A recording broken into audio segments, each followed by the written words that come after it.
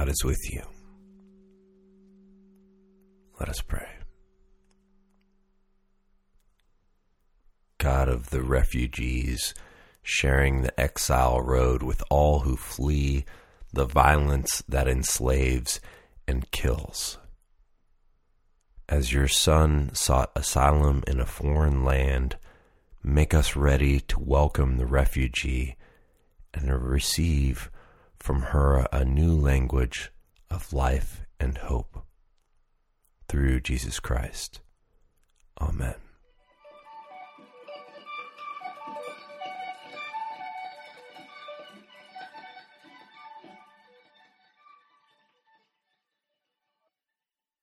Happy New Year. On New Year's Eve, we took our family to the beach to watch the final sunset of 2020. Amidst the kids wrestling and playing, we managed to find a moment of tranquility just as the sun was setting. And in that moment, it was incredible to look around at all the faces gathered to bid farewell to a year unlike any we as a collective have lived through. Looking around, I saw people laughing, people crying, people singing and cheering, and people hopeful to put an end to the struggle. It was a rare moment of unity and hope. Yesterday morning, I went back to that beach to surf at around 5 a.m., and in the sand, someone had dug out the words, "Goodbye 2020. It was clear they had intended it to wash away, but they had dug the words right around the high tide point, and the water had barely washed over the words, so they remained. Today, as we pause our in-person services for 2 weeks, I'm left feeling like that writing in the sand. 2020 has not washed away like I had hoped. We have not reached the high tide that we need to say goodbye to this period of struggle and uncertainty. I am hopeful that change will come, but I also know that this period will not wash away. It will always be with us in some way. It will shape and inform our futures, for better, I hope. As followers of Jesus, we are called to live lives of resurrection, lives flavored by our suffering and our compassion, and invigorated by love eternal to meet others exactly as they are. Our experiences inform our love. Today, the gospel gives us a classic example of this with Jesus, the refugee. Although it's often overlooked, this passage is absolutely essential to Jesus' life. As a very young child, Jesus is forced to leave his homeland.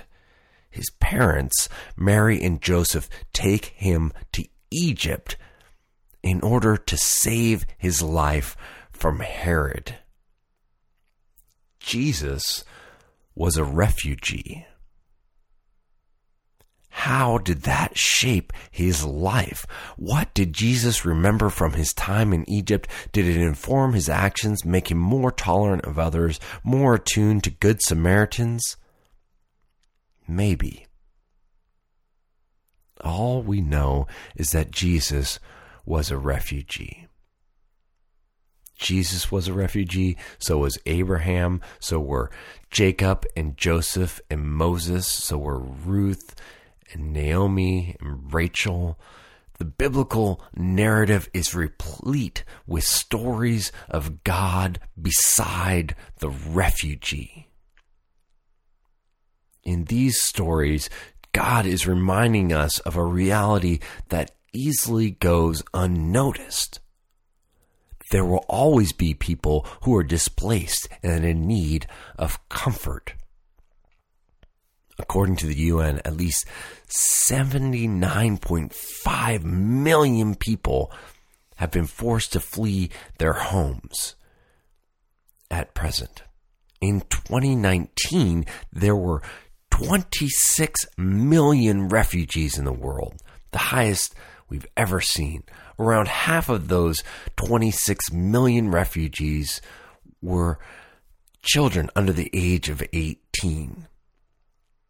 To put those numbers in perspective, consider that 1% of the world's population have fled their homes as a result of conflict or persecution.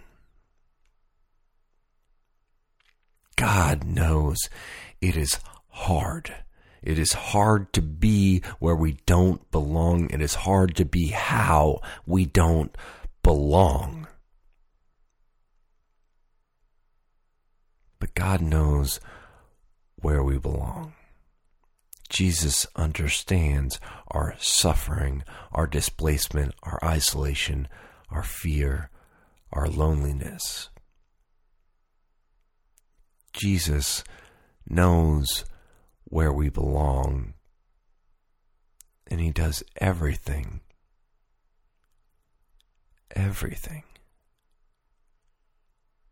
to get us back there. Amen.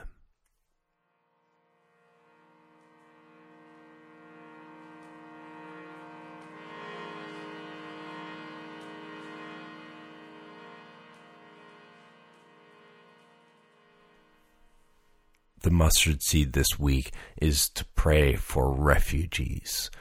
Pray for all who are displaced from their homes, who are not able to be where they would like to be because of violence or political situation, whatever the case may be, whatever has driven someone to become a refugee. We pray for those people. And if you want a little bonus, go to iris.ladiocese.org and you'll find an organization that is run by the Diocese of Los Angeles that is aimed at helping refugees find their new homes and new places. Have a great week, everyone.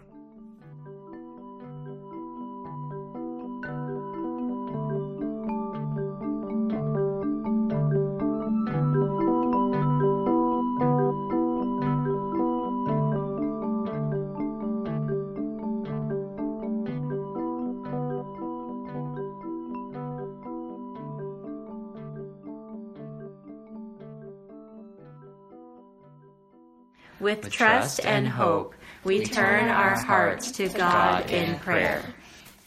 Comfort and heal all those who suffer in body, mind, or spirit. Give them courage and hope in their troubles, and bring them the joy of your salvation. God of love, hear the prayers of your people. For the good earth, and for the wisdom to live into our interdependence with all of God's creation. God of love, hear the prayers of your people. For the poor and the oppressed, for the unemployed and the destitute. For the prisoners and captives, and for all who remember and care for them. God of love, hear the prayers of your people. Guide the people of this land and of all the nations in the ways of justice and peace, that we may honor one another and serve the common good. God of love, hear the prayers of your people. For deliverance from all violence, oppression, and degradation. God of love, hear the prayers of your people. For the good work of this community, may our roles be uplifted by one another as we do healing work in Isla Vista and beyond. God of love, hear the prayers of your people. We pray for Sarah, Kenneth, Merrick, Finn, for Liliana, for all who are struggling with this wave of coronavirus, for all who are dealing with the uncertainty of this extended period. We turn our hearts. For all of these we pray. God of love, hear the prayers of your people. God of love, hear the prayers of your people. All that we have asked faithfully, grant that we may obtain effectually to your honor and glory. Amen. And now we pray the prayer that Jesus taught us, saying,